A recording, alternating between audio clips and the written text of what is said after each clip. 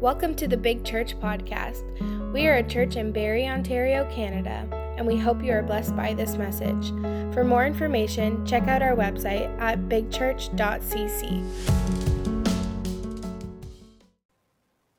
All right. Okay, are we on? We're good. All right, well, next Sunday's Father's Day, and such a blessing that we're going to be able to celebrate it together. And with the weather being good outside, we have unlimited capacity outside. And also it's safer with the distancing, even better out there. But so we'll be able to have fellowship time and stuff after service, and be able to connect a little bit more, which is going to be good. Now, I've started a series last week on Daniel, and Daniel in the Bible, he's a tremendous, tremendous example for us. The Bible says that we are to look at these people in the Old Testament in particular, that we're to learn from them, that we're to be able to glean from them, that we're able to learn from their mistakes and from their things that they did well. In Daniel, what I want to really focus on for us is to see that Daniel honored God in the midst of his nation being in captivity. And sometimes we feel like we're in captivity. Sometimes we feel like with this whole lockdown and all the different things that are going on, and I'm not going to get into all of the different theories and different things. There's a gazillion out there, and everyone has their opinions and their thoughts. But bottom line is this: God is God, and he's sovereign over all things. And we see this in the life of Daniel. And we see that God came through for him, and not only for him, but for a nation. And we see that God's judgments even were a part of that. And even in his judgment, there was mercy. And we see this in Daniel. We see this in the life of Daniel. And I believe that us as believers, as the people of God, even in the midst of going through tough times, and even if, let's say it is judgment, because no one, everyone's like, well, I got this opinion, got that opinion. You know what? In the end, it's an opinion. But in the end, God knows, and God knows what he's doing. And in the midst of whatever is going on, the most important thing for you and for me is that we hear God, that we honor him, and we follow him regardless of what goes on around us. And we see this in the life of Daniel. There's three things that we see in the life of Daniel. We see humility, we see trust, and we see hope. These three attributes we see continually through the life of Daniel. We're going to look at these as we walk through his life and look at the different stages that he went through. But Daniel 11:32 says this, and the people, I don't have this verse up, I'll just quote it. And the people who know their God will display strength and take action. This is what it says about the people who know their God. No, not just know about him, but know him. And that's what that's who I want to be. I don't want to be a person that just knows about God and regurgitates the Bible to you because these are the facts.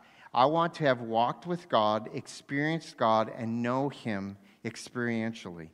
And know him that what I've said and what I've seen God to be true in his word, that I have let that translate into my life. And I have allowed God's power to live and work in me. And not only in me, but influence those around me. And we see this in the life of Daniel in an incredible way. And we see that in the beginning, that what we looked at last week for the recap, he was taken out of his home nation. He was taken into captivity. And he was put into a school because he was one of the higher up people that was basically well educated in his own country and was a person that was of influence. So the Nebuchadnezzar said, I want these guys from Jerusalem, I want these guys from Israel in my house, and I want to retrain them because these guys are good, but I want to be able to reprogram them. And so basically, they went to a university for 3 years, a Babylonian university. Can you imagine enduring 3 years of a university that you can't stand? That you know, okay, God's principles are true. Here I'm learning some dingling stuff from a bunch of dinglings that, don't know God. And I got to endure this. And Daniel, in the midst of that, had a conviction that I cannot dishonor God. And one of the things that he had was the dietary laws. And in that time, the king was giving them wine and all kinds of different things. And there were dietary laws that Daniel had a conviction of. And he said, I can't eat this. So he gave a test. And, you can listen to the lesson from last week or read the book of Daniel yourself, chapter 1. But basically, the guy who was taking care of Daniel from the king's court really liked Daniel. But he's like, look, Daniel, if I let you get away with this, the king's going to kill me. And so Daniel said, okay, let's do a test. For 10 days, I'm going to do my dietary laws of waters and vegetables. And test us after 10 days. After 10 days, they were 10 times better in all different ways. And so basically the king said, okay, scrap all the food for everyone else. You got to eat what Daniel eats. And Daniel influenced that entire group of people and the king. And in 3 years, after those 3 years, there was none wiser than Daniel. He grew in wisdom and strength and all these different things. And so a lot of times what I think we're focusing on are the wrong things. I think we're blaming this, blaming that, blaming this, blaming that, blaming that, when we should be allowing God's strength to live in us, and we should be taking action with what God has given us to do. Every one of us, in Daniel's humility, these are the things Daniel understood. He knew who he was, he knew what God had given him, and he stayed in his sphere of influence. He walked in this continually. And for every one of us, we can do that. We can do that in the sphere that God has put us in. And we can be strong in what God has given us to do. And the Bible says, don't be overcome by evil, but overcome evil with what? With good. In other words, taking action that is good. And whenever we pray, whenever we are honoring God, God will always give us steps. And we see this in the life of Daniel. We're going to see this here again when we're looking at Daniel 2. But what I want us to see, first of all, is that Daniel's name, they changed Daniel's name. And Daniel's name means God is my judge. And Daniel lived that. And his actions always prove that. And in Hebrews 4, if we can go there, Hebrews 4:12 to 16. This is what it says for us in the New Testament. Let me just pull it up and read it from here.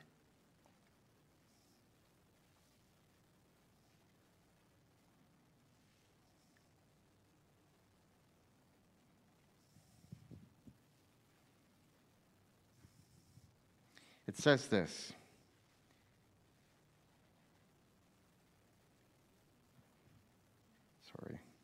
I'm in Hebrews 11.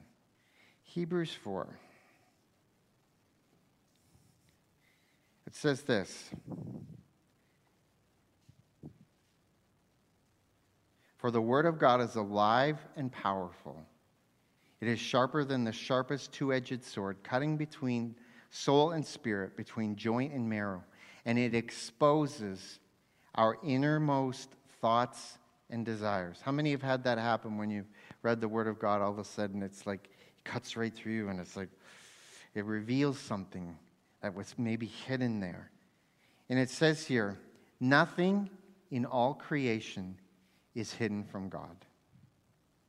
Everything is naked and exposed before his eyes, and he is the one to whom we are accountable.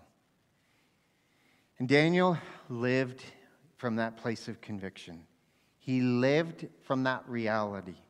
And I believe that in these days more than ever, not that it ever was less, but in these days, if there is anything that is needed, if there is anything that we need to focus on, it's this. We need to have an awareness that in the end, I'm accountable to God. That it doesn't matter what's going on around me. You blame this, blame that, COVID, schmobid this, whatever. Conspiracy, blah, blah. It doesn't matter. It doesn't. What matters is that you know God and that you're obedient to what God has told you to do, because none of us are blobs. We were created and designed by the Creator himself with purpose and with destiny. Even for these times, nothing is wasted in God's kingdom. Nothing. And if you don't know what to do, go to the one who designed you and pull out the manual and start letting him show you, look, this is how I made you. This is a little bit quirky here. We need to tighten up this screw. We need to lubricate and oil this a little bit. Some of us need a little bit of oil. We've gotten a little rusty and cranky. And instead of running smooth, like, we're like, right? And there's different things, but God, the designer, can bring us back. And I love this, because after it says this about that we're accountable to him, everything's exposed to him, and he is the one in whom we are accountable. Verse 14, so then, since we have a high priest who has entered heaven, Jesus the Son of God, let us hold firmly to what we believe. This high priest of ours understands our weaknesses. Isn't that awesome? So he understands our weaknesses. And it says here, for he faced all the same testings we do, yet he did not sin. So let us come boldly to the throne of our gracious God, and there we will receive his mercy, and we will find grace to help us when we need it the most. Amen? How many have had to draw from a lot of grace? Go to that throne room. It seems like, especially in desperate times, there's that cleaving, and it's like, you know what? The one thing that I've seen with this whole lockdown and this whole thing is people are either getting more serious about God or they're not. It's gotten rid of the wishy-washy. It's like either you're going to go for all of God and you're really going to draw on him, or you're just pulling away. But you can't fake it, because the pressure exposes who you are. And when it exposes who you are, we have options. We have the option of ignoring it and pretending that nothing's wrong and be unrepentant, or we can allow that pressure to bring us to a place of repentance and draw on his grace to help us in our weakness. Amen? And Daniel did this. Daniel lived in this place. And I want us to look at the life of Daniel in another thing that he faced, because what we're going to see in the life of Daniel is he continually faced situations that were extremely overwhelming. Now, the attributes that Daniel walked in, humility, trust, and hope, are all counterintuitive. They are against the natural grain of things. They are almost the exact opposite of what you should do. How many know humility is not something that comes naturally, that we just walk in and we just, oh, Michael's one of those humble and proud of it guys, you know. And, but no, he's not. But, you know, it's not a natural, easy flowing thing to humble yourself or to walk in humility. It just feels, you make yourself vulnerable many times, and you feel like it just, pride and just taking control of things many times is so much more comfortable for us. Trust, you know, in a God that we can't see what he's going to do next, but walking in a trust and a dependency regardless of what we see. And we're going to see this very much so in this case that we're going to look at today with Daniel, in Daniel 2. And then hope. Daniel always had hope. He opened those windows of his room, and the Bible says that it faced Jerusalem, and it says every day he would pray for the peace of Jerusalem. Yet he knew from Jeremiah's prophecy, which we're going to look at early, that they were going to be captive for 70 years. That was part of God's discipline for the nation of Israel. Because they had not honored the Sabbath for so many years, God said, for every year, you're going to be in captivity. And we'll look at that later. But right now, let's look at the book of Daniel. Because Daniel was always thrown into situations where he didn't ask for it. Now, it says here, let's read it in Daniel 2, starting at verse 1. It says, one night during the second year of his reign, Nebuchadnezzar had such a disturbing dream that he couldn't sleep. Now, how many know when the king has a bad dream, is having a bad day, everyone's going to have a bad day? Especially when you have a strong ruler like King Nebuchadnezzar. You know what's hilarious? When we were in Colombia, we went to a conference there, and then we had the translator headsets because they spoke in Spanish. Do you know what Nebuchadnezzar translates in Spanish? Nebuchadnezzar. So, King Nebuchadnezzar. And we did that. We laughed. So there was like 25,000 at this conference, and probably half of us or more were English, right? So every time he was telling this story, right, and he said the name, we'd all laugh. And the speaker's like wondering, like, what did he say wrong, right? The whole time. It was hilarious. But Nebuchadnezzar, I can't get that out of my head, but anyway, so Nebuchadnezzar had a disturbing dream. So one thing's interesting about this was a powerful, powerful ruler. We're going to look at that, and we're going to see this as we read the account. But he was disturbed by a dream.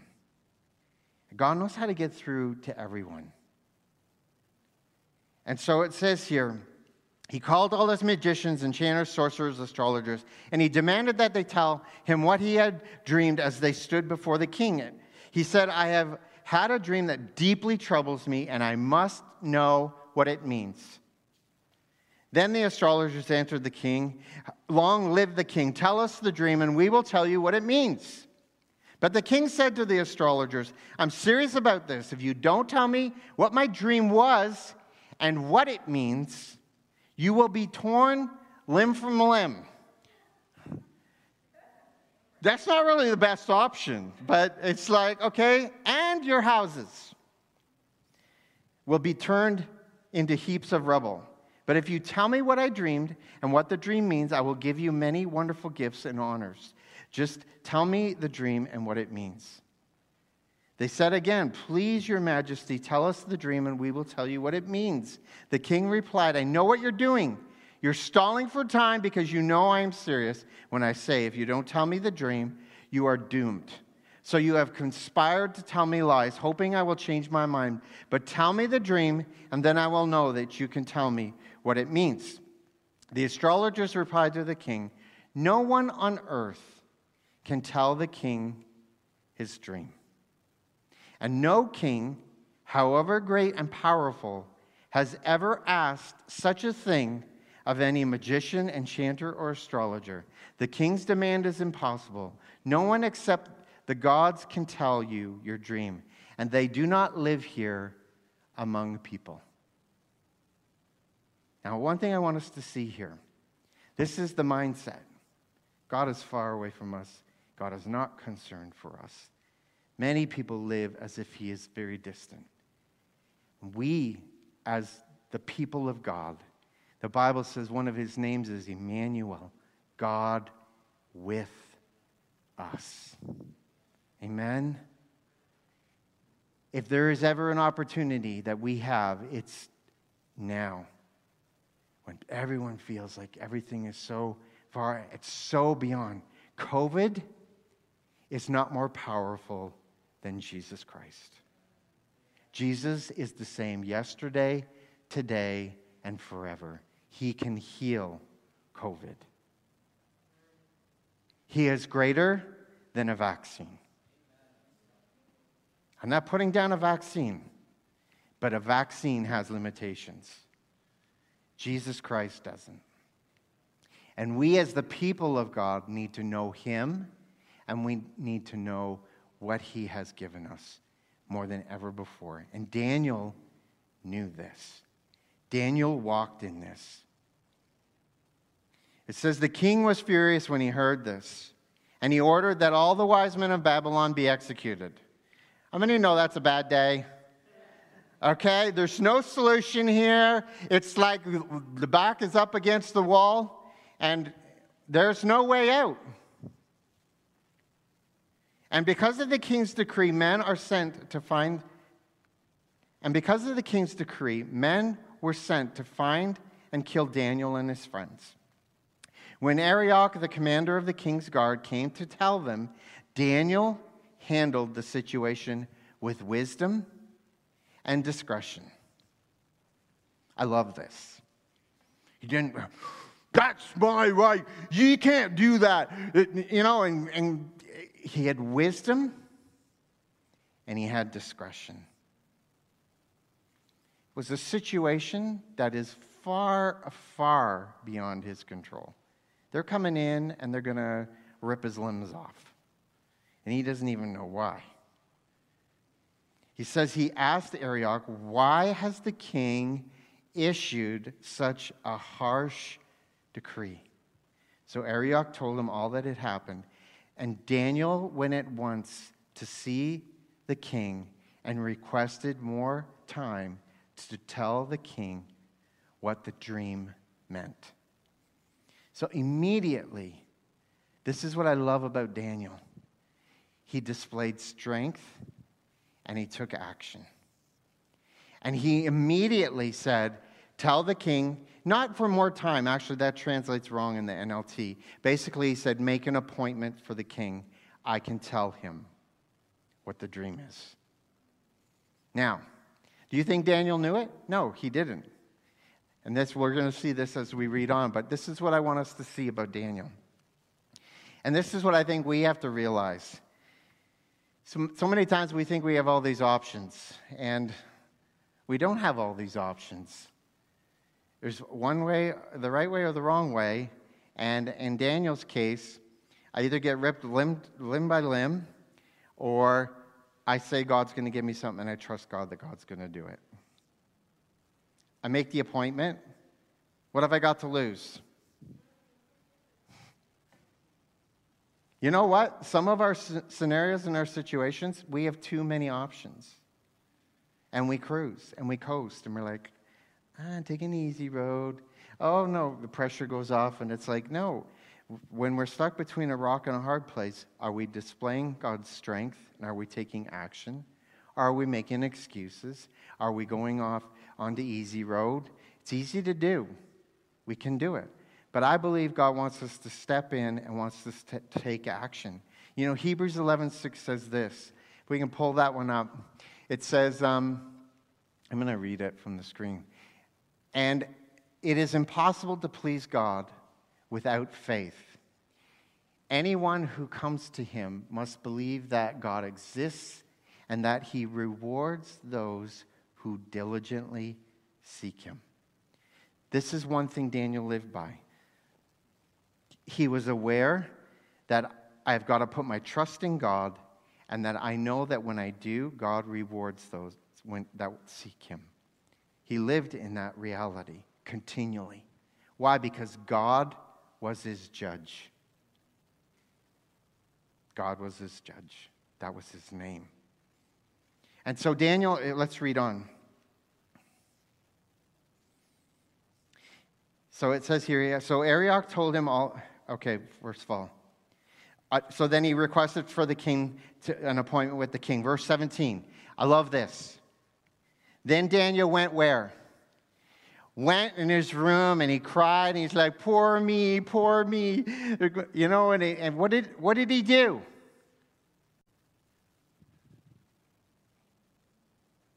He went and told his friends. Shadrach, Meshach, and Abednego, which this is their Jewish name, Hananiah, Mishael, and Azariah, what had happened. He went to his small group. He went to his place of accountability. He went to his peeps that had faith and that he knew were going to pray. They weren't going to go, oh, poor Daniel. Oh, poor you. Pat him on the back and it's going to be okay. No, he went to his 3 guys that he knew were full of faith, and he's like, we need to pray. Amen? You know, who do you have that you've got around you in these situations? One thing that I'm seeing is isolation. It's from the enemy. He tries to isolate you. He tries to put you in, and you know what? You can't get everything that you can get from God in your garden. I've got a beautiful garden. I love doing that stuff. I love nature. But it doesn't replace faith-filled people that are going to challenge me, that are going to help me, that are going to walk with me, and that are going to spur one another on. It doesn't replace it. And Daniel had this in his life. Even in the midst of captivity, he had a small group that he connected with. And he went to these guys, and it says he urged them to ask the God of heaven to show them his mercy by telling them the secret, so they would not be executed along with the other wise men of Babylon. How many know that was probably a pretty intense prayer night? Probably a little bit more intense than your regular prayer night. When you realize, okay, we could be getting our limbs ripped off tomorrow morning. That night, the secret was revealed to Daniel in a vision. Then Daniel praised the God of heaven. So God revealed it to him in a vision. And this is what Daniel said. And this is where you hear Daniel's faith. This is where you hear the heart of what was inside of this man. You know what I love? One of the best privileges that I have in the city right now is praying with the pastors. We're meeting weekly and we've been praying. And it's just a prayer time over lunch, over Zoom, and we're just praying. Because what? Because we're desperate. And it's like, what are we praying for? We're praying for everything. For God to do everything.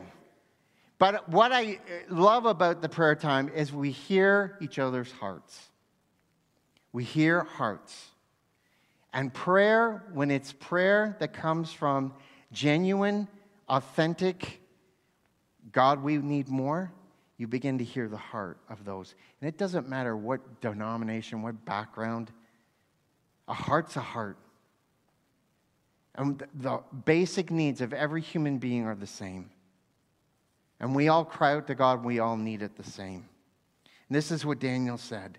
He said, praise the name of God forever, for he has all wisdom and power. He controls the course of the world events. Amen? Well, what's going on with COVID? COVID is here. And what are we going to do in the midst of it?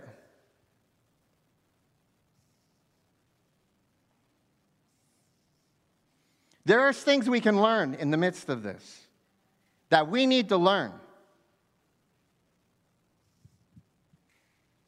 We need to learn it.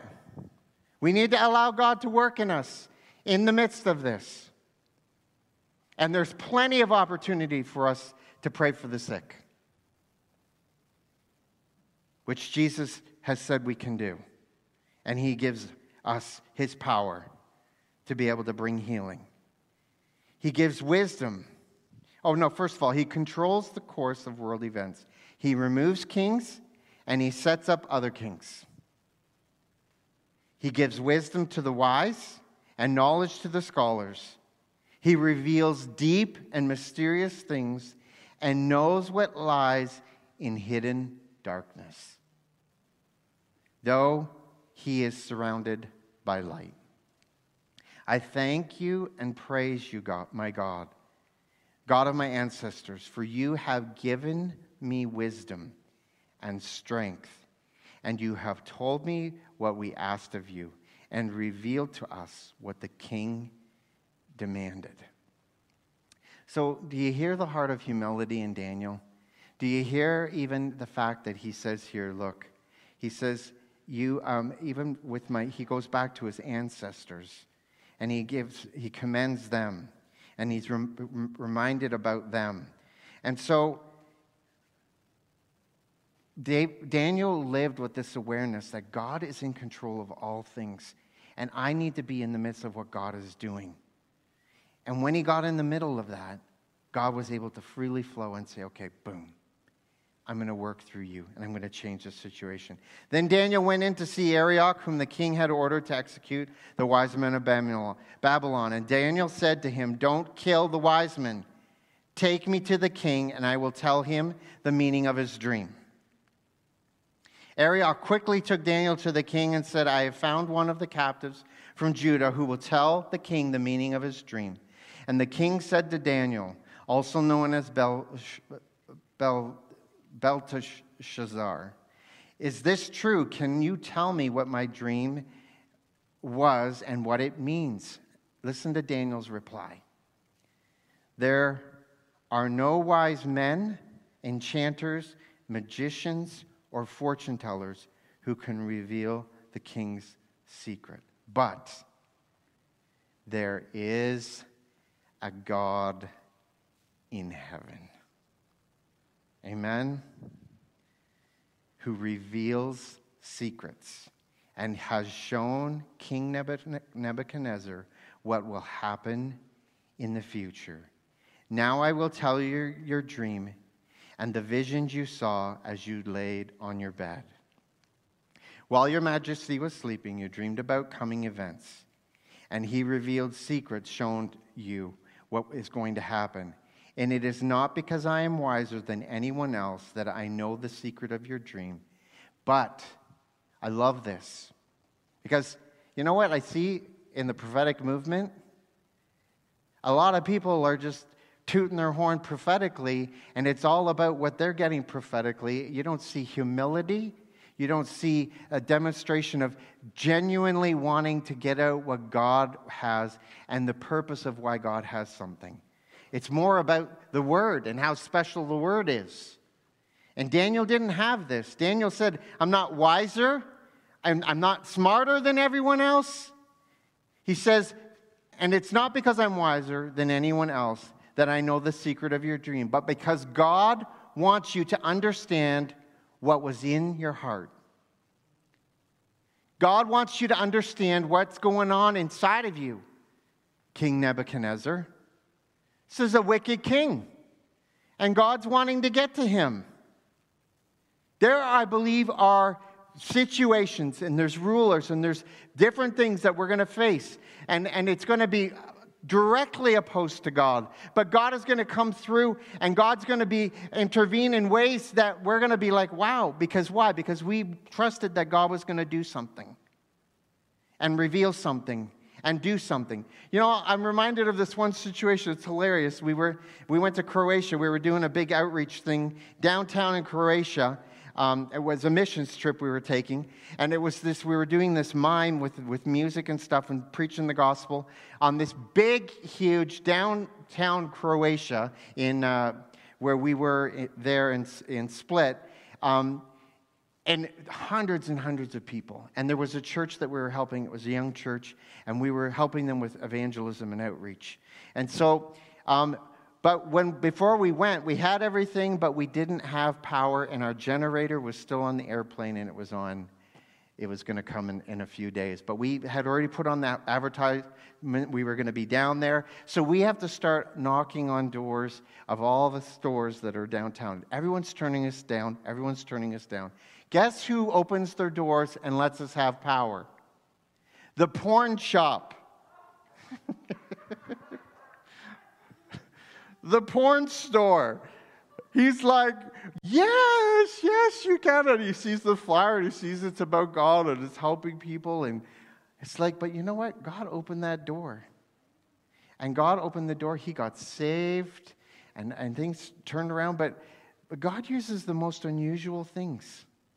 When we step up to the plate, and we dare to believe that, God, you can do something. We're just going to put you out there. Amen? So don't limit him. Daniel didn't limit him. Daniel knew God did this because God wanted to get through to this king. And I'm not going to get into the dream because that's a whole other thing. And it's a dream that basically interpreted, it was prophecy of things that were going to happen. It was saying King Nebuchadnezzar was the greatest king, and then there were going to be others that were going to be less. And it's very prophetic. And then he goes on and on and on. It says here, at the end of it,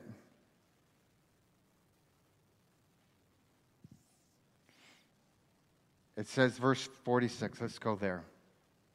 It says, then King Nebuchadnezzar threw himself down before Daniel and worshipped him.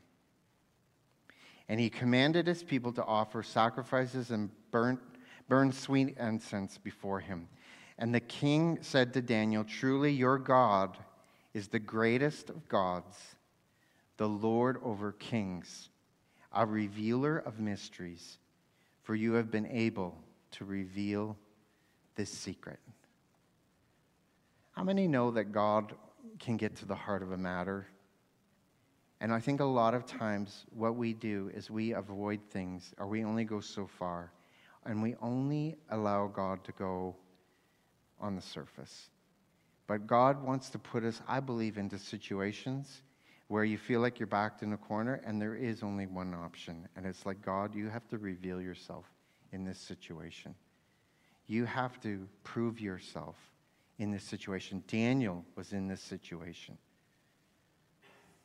It says, then the king appointed Daniel to a high position and gave him many valuable gifts. And he made Daniel ruler over the whole province of Babylon, as well as chief over all his wise men. Wow, this is a captive Israelite. He's a prisoner.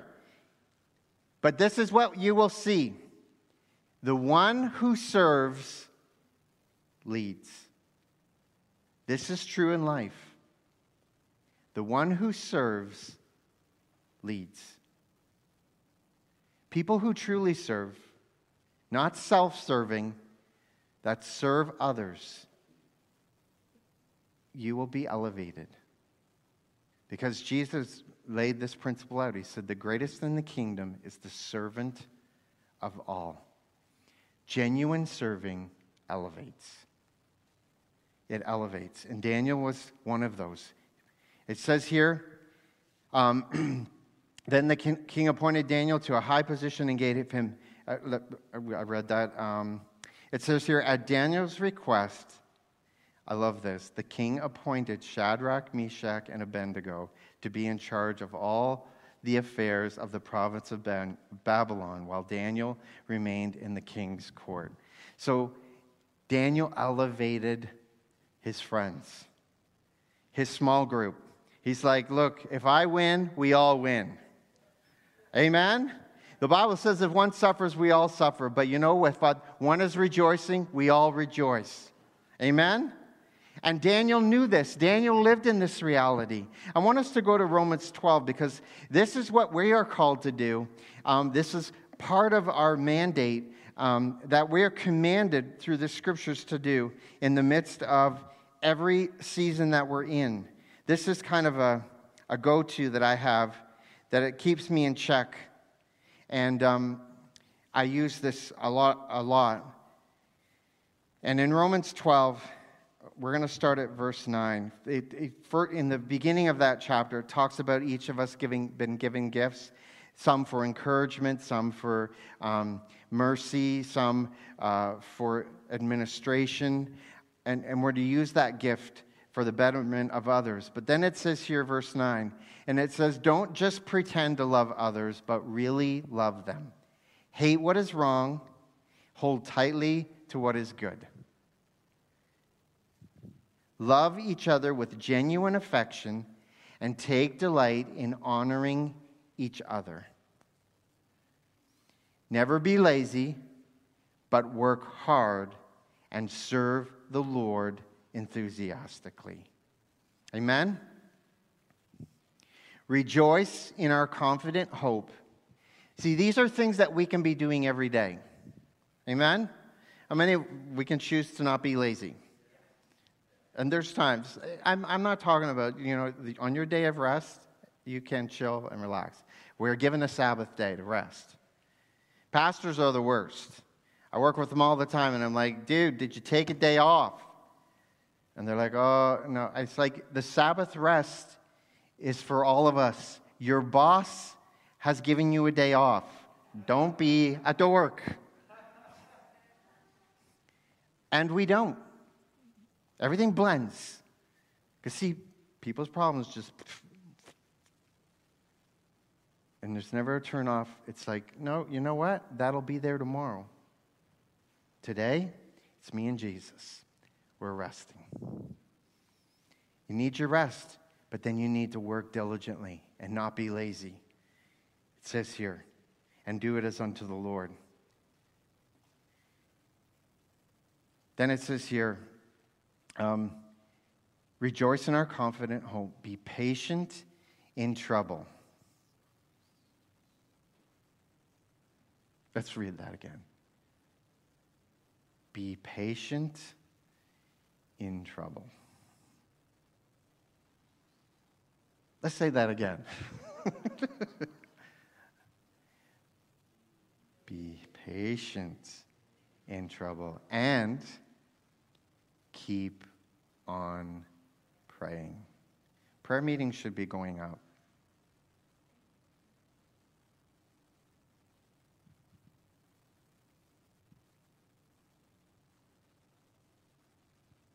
And keep on praying. When God's people are in need, be ready to help. Always be eager to practice hospitality. Bless those who persecute you. Well, that's just weird. Like, come on. Seriously? Bless those who persecute you. Don't curse them. How many think that's a little counterintuitive? It's kind of the upside down kingdom. It makes no sense. But let me tell you guys, your enemy gives you what no one else can give you. If you have the chance to look back on your life and reflect, your enemy, when you've allowed God to work in that situation through it, gives you something that your friends, that no one else can give you. No one else. God has a plan even for your enemy. And God uses your enemy. And I'll tell you, some of them you're like, ooh, I didn't think, David even said of his own household, his own family.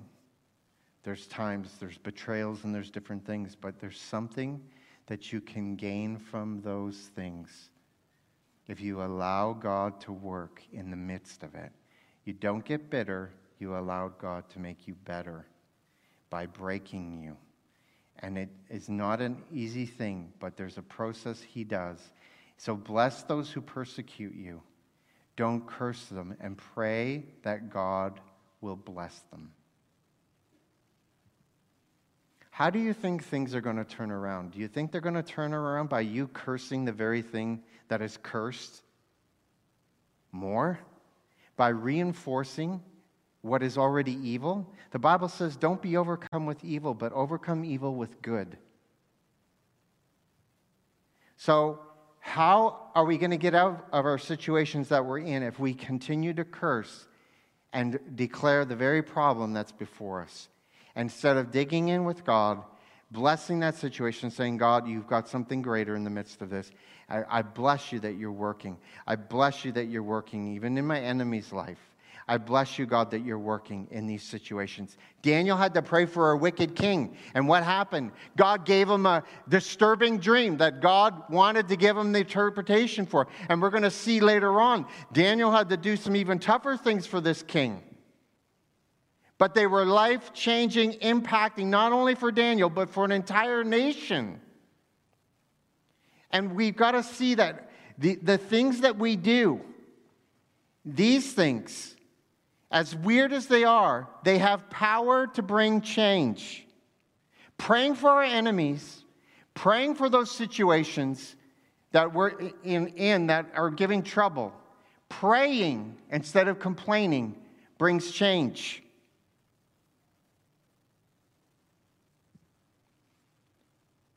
Verse 13, when God's people are in need, be ready to help them. Oh, sorry, I'm going back. That's a good point again. Always be eager to practice hospitality. Be happy with those who are happy, and weep with those who weep. So in other words, begin to share life together. Live in harmony with each other. Don't be too proud to enjoy the company of ordinary people. And don't think you know it all. We all tend to have areas where we think, we think of ourselves more highly than we ought to think. Or is it just me? Just me? Yes. I am a very strong personality, and so that is definitely an area where I fall off the rails. On certain things where I'm strong, it's like it cannot be good sometimes. But this is what we have to practice. Live in harmony with each other. Don't be too proud to enjoy the company of ordinary people. Amen? And don't think you know it all. Verse 17. How many know you need God's power to do all these things?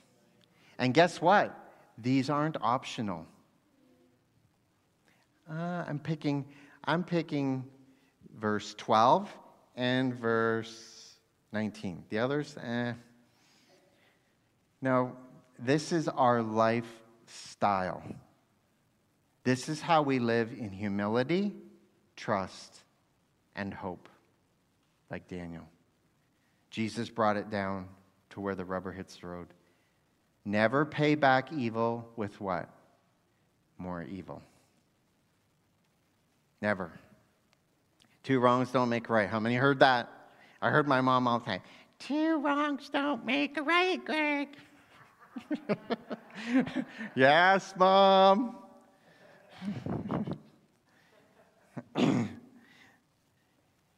And you know what? They don't. And we have to really guard that.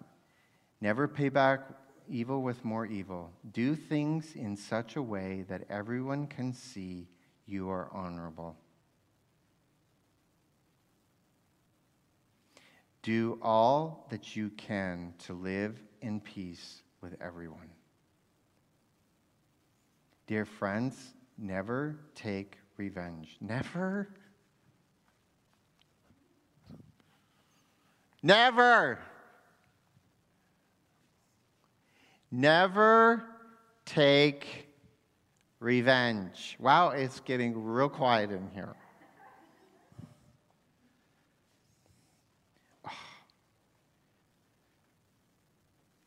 And this is why he says, I will take revenge.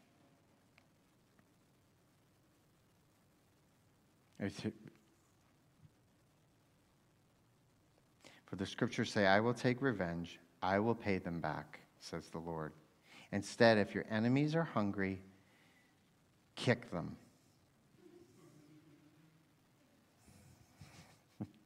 What does it say? Feed them. If they're thirsty, feed them salt.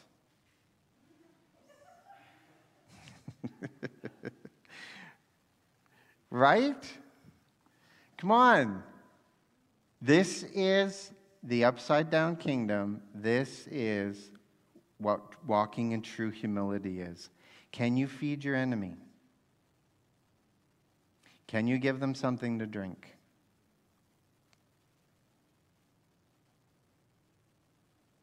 He says, in doing this, you will heap burning coals of shame on their heads. Smith Wigglesworth, I'll use this account. Man who documented, I believe, 21 people that they have documented that he raised from the dead. Documented dead and documented undead, right? Alive. And he was a powerful, powerful man of God, but he didn't start there.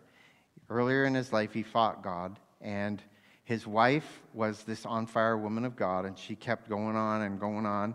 And he's like, I think her name was Molly. Molly? Polly. Okay, it's hard with the math. As I sit in my fishbowl. But, so Polly was like, Smith? And he's like, if you go to church tonight, I'm locking the door, and you're staying out all night. And she's like, Smith, honey, dear, I'm making you dinner, and I respect you, and I won't neglect my responsibilities here. But when it comes to God, I will go to that meeting, and I will honor God. And she left after she did dinner, and he locked the door. And it was pouring rain that night.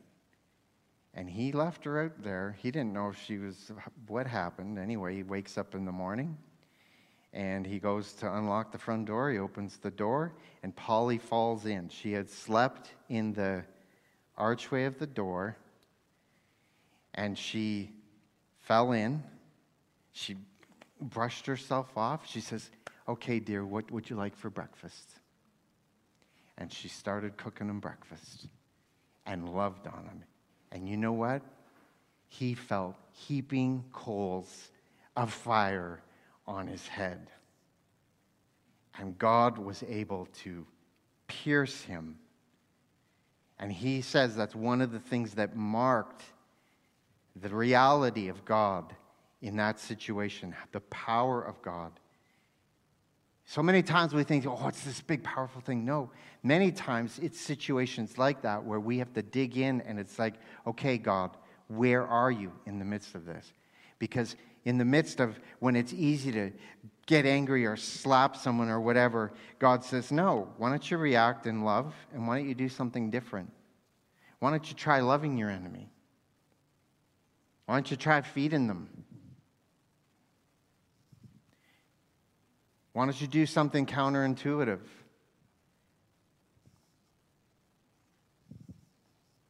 Oh, I never thought of that. We won't. God thinks of it for us. Amen? And He put it out there for us. So how many think you have opportunities to be able to live this out? Maybe this week. I think we all do. But I think you're going to see the power of God work in a way you've not seen before. Because you have put God on the line in situations where He has to come through. And it says here, I want to end with this. Don't let evil conquer you, but conquer evil by doing good. Amen? Don't be overcome with evil, but overcome evil with good. How many of us can do that? If I can have the worship team up. Because I believe that we are in a day and age right now where there are so many opportunities in the midst of all that's going on that God wants to show Himself in ways that we've not seen yet. I believe in, even with our political leaders.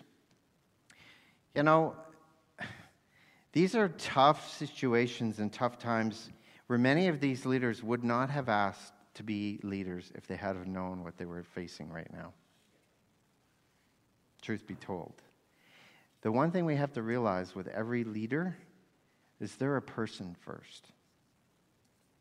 I remember reading a book, and I cannot remember who the person was that wrote this, but it was an account of Nazi Germany when they took over Holland. And this guy had gone to a concentration camp, and he had been hauled into this place, and all of them were stripped, And he says there were doctors, there were lawyers, there were people from all levels of society. They were stripped of everything, and they were walking the walk of shame, which they did to them before they put them in these camps. But this man said, I realized, because he had seen people in positions and had all these levels, and he realized we are all the same. When we're stripped of everything in the end, we are all the same. We're all the same.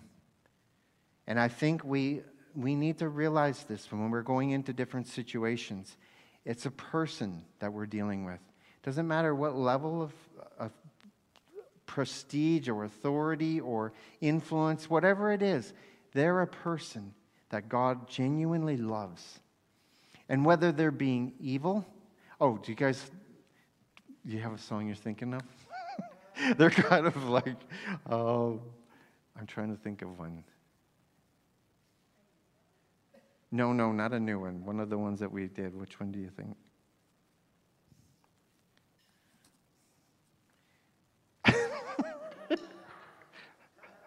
Suggestions? You know what? Sure, let's do that one. Actually, this is a good one. And this song that we did tonight, we haven't done it for a while, Affection, Devotion. I think this is the thing that I want to see coming out of this season that we're in. My prayer has been during this whole lockdown and this whole COVID experience is, God, don't let us, the church, and I don't just mean our church, I mean the church, God's people. I never think of just our church. My heart is for the global church. It's for God's people everywhere. It's not about one church. We are one part of the picture. God has many aspects of that picture through his body. And we need to respect and honor one another that way. But it's like, God, don't let us come out of this the same we went in. And I don't mean that we're changed in a bad way, but that we're changed in a good way. That we come out of this having realized more than ever before God's power. That we have gotten closer to God than we've ever gotten before. That our prayer life is stronger than it ever has been before. That we are seeing God's hand working in different ways that we've ever seen before. And if that's not happening, then lockdown's not over for you. It's not over because you're still locked down.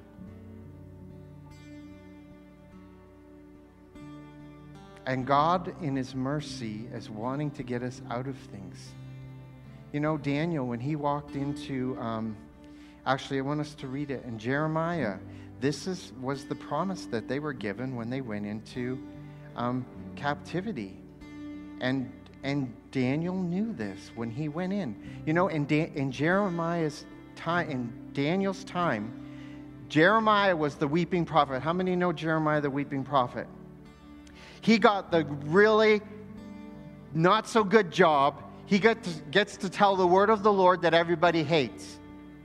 He goes the exact opposite of what all the prophets are saying. Israel's going to be fine. We're going to have prosperity. It's going to continue. It's going to continue. And Jeremiah is like, no, God sees your hearts. They're far from him. And he's going to begin to judge you. And he's going to begin to bring some correction. And he starts bringing this word. And everyone else is like, oh, Jeremiah, you're a false prophet, you're blah, blah, this, that. But in the end, Jeremiah's words came about. But this is what it says in Jeremiah. What was the verse I gave you? I think it was verse 7, wasn't it? I don't have my notes on that. Pulled it up last minute.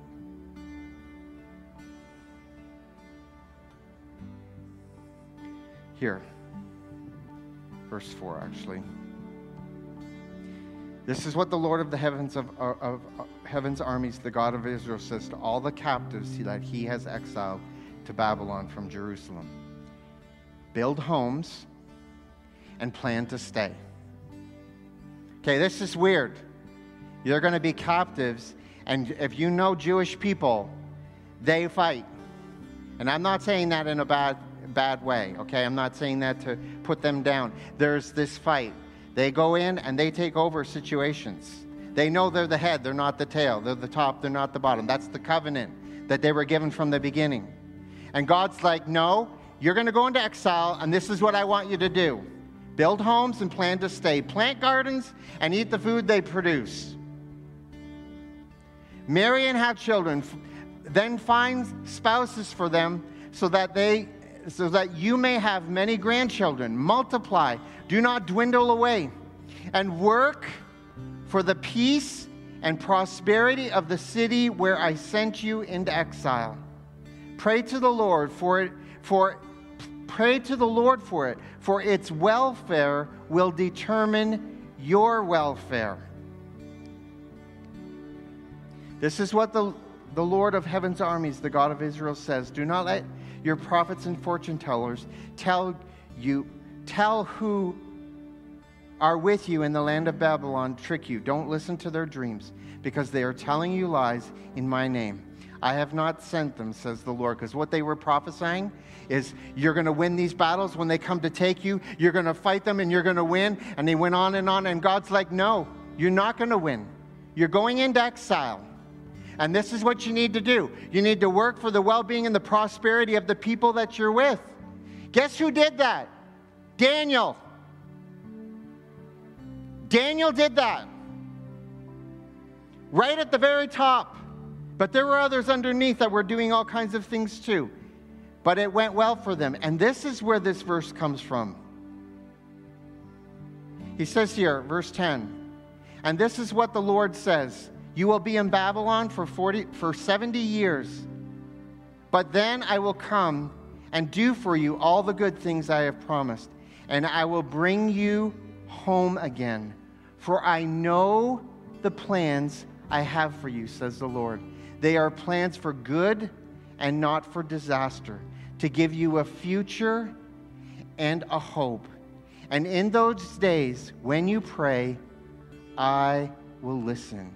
If you look for me wholeheartedly, you will find me, and I will be found by you, says the Lord. And I will end your captivity and restore your fortunes. And I will gather you out of the nations where I sent you, and I will bring you home again to your own land. So even in the midst of God's judgment, even in the midst of God's discipline where he is putting them into captivity, God has a plan, and he's saying, I will bring you out again. But the heart of the matter is this. God was wanting to get to the heart. He wants to get to our hearts. And in situations that we're facing, if there's this restlessness and there's this, how many have felt that restlessness? Anyone want to be honest? Okay, please participate. Has anyone felt restlessness? Yes. Okay, thank you. Why? Because when you're held like this, and it's like you're held, and you're like, the very thing you want to do is wrestle out of that. Or when you're put into a situation that's totally contrary to what you wanted, and you're put into these, and you're confronted with these, and you're confronted with these, you're going to hit that spot.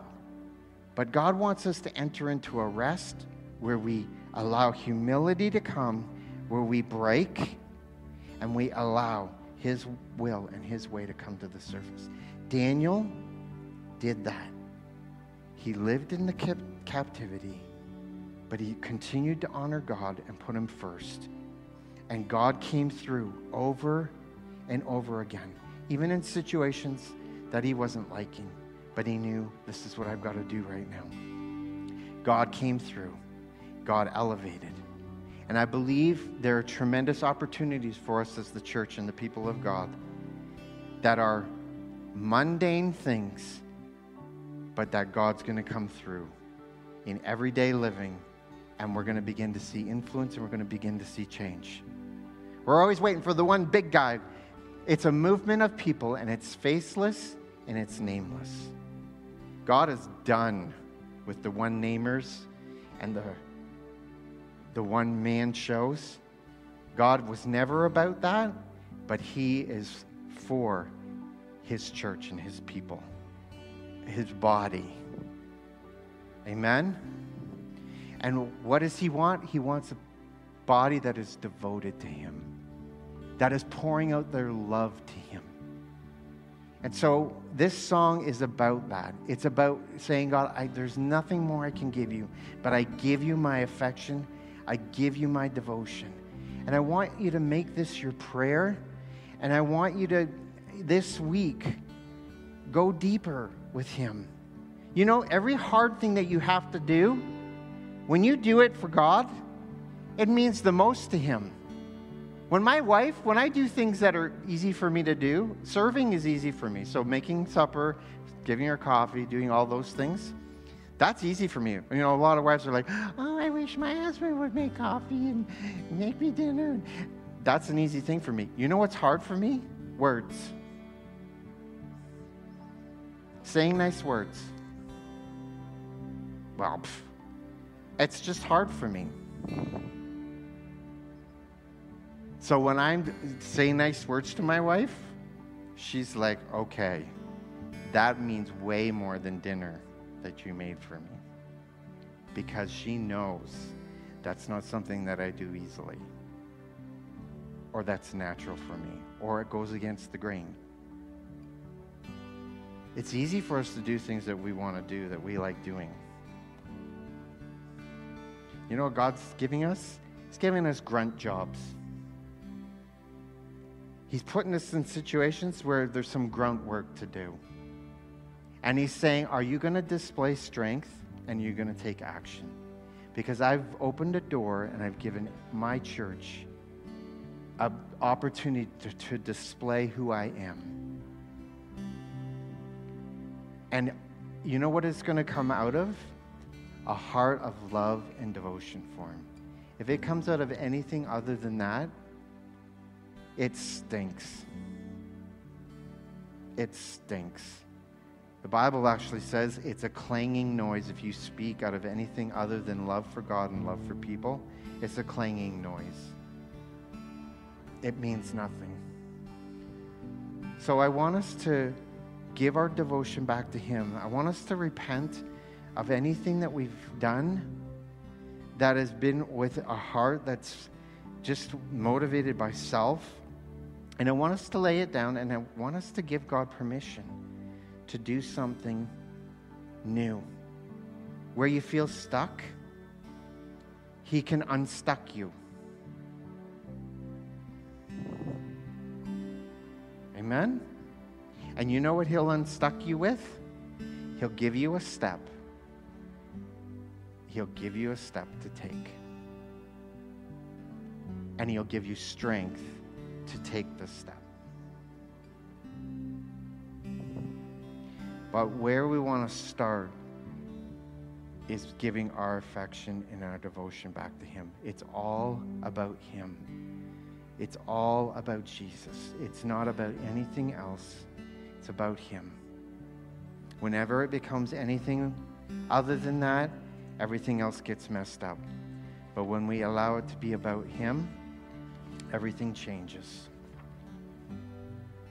So let's allow him and his presence to bring that change. So Jesus, we thank you. We thank you, first of all, that you laid down your life for us. We thank you that you did not come to be served, but you came to serve and to give your life as a ransom for many. Thank you that you did not hold anything back. You held nothing back. You gave everything. And Jesus, I repent of only giving you the parts that I want to give you. And when you put your finger on the hard parts, God, I'm not always willing. But I ask that you would begin to change my heart. That you would change our hearts in those areas where you want to go deeper, where you want to do more. Thank you for giving us the strength. Thank you for pouring out your grace in those areas of weakness. You said we can come boldly to your throne of grace, that we would obtain help in our time of need and our help in that place of weakness. So we give that weakness to you right now. We give it to you.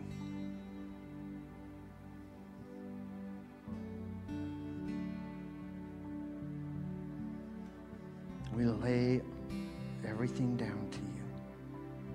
We do not concern ourselves with matters too hard and too high for us to even figure out. We give them to you. We cast them upon you. We thank you. Everything we need is found in you. The answer we need is found in you. So we just draw on who you are. And we love you today, Jesus. I want you to just begin to just pour out your heart to him. Thank you for joining us today. We pray that this message has truly blessed your life. For more information, go to bigchurch.cc.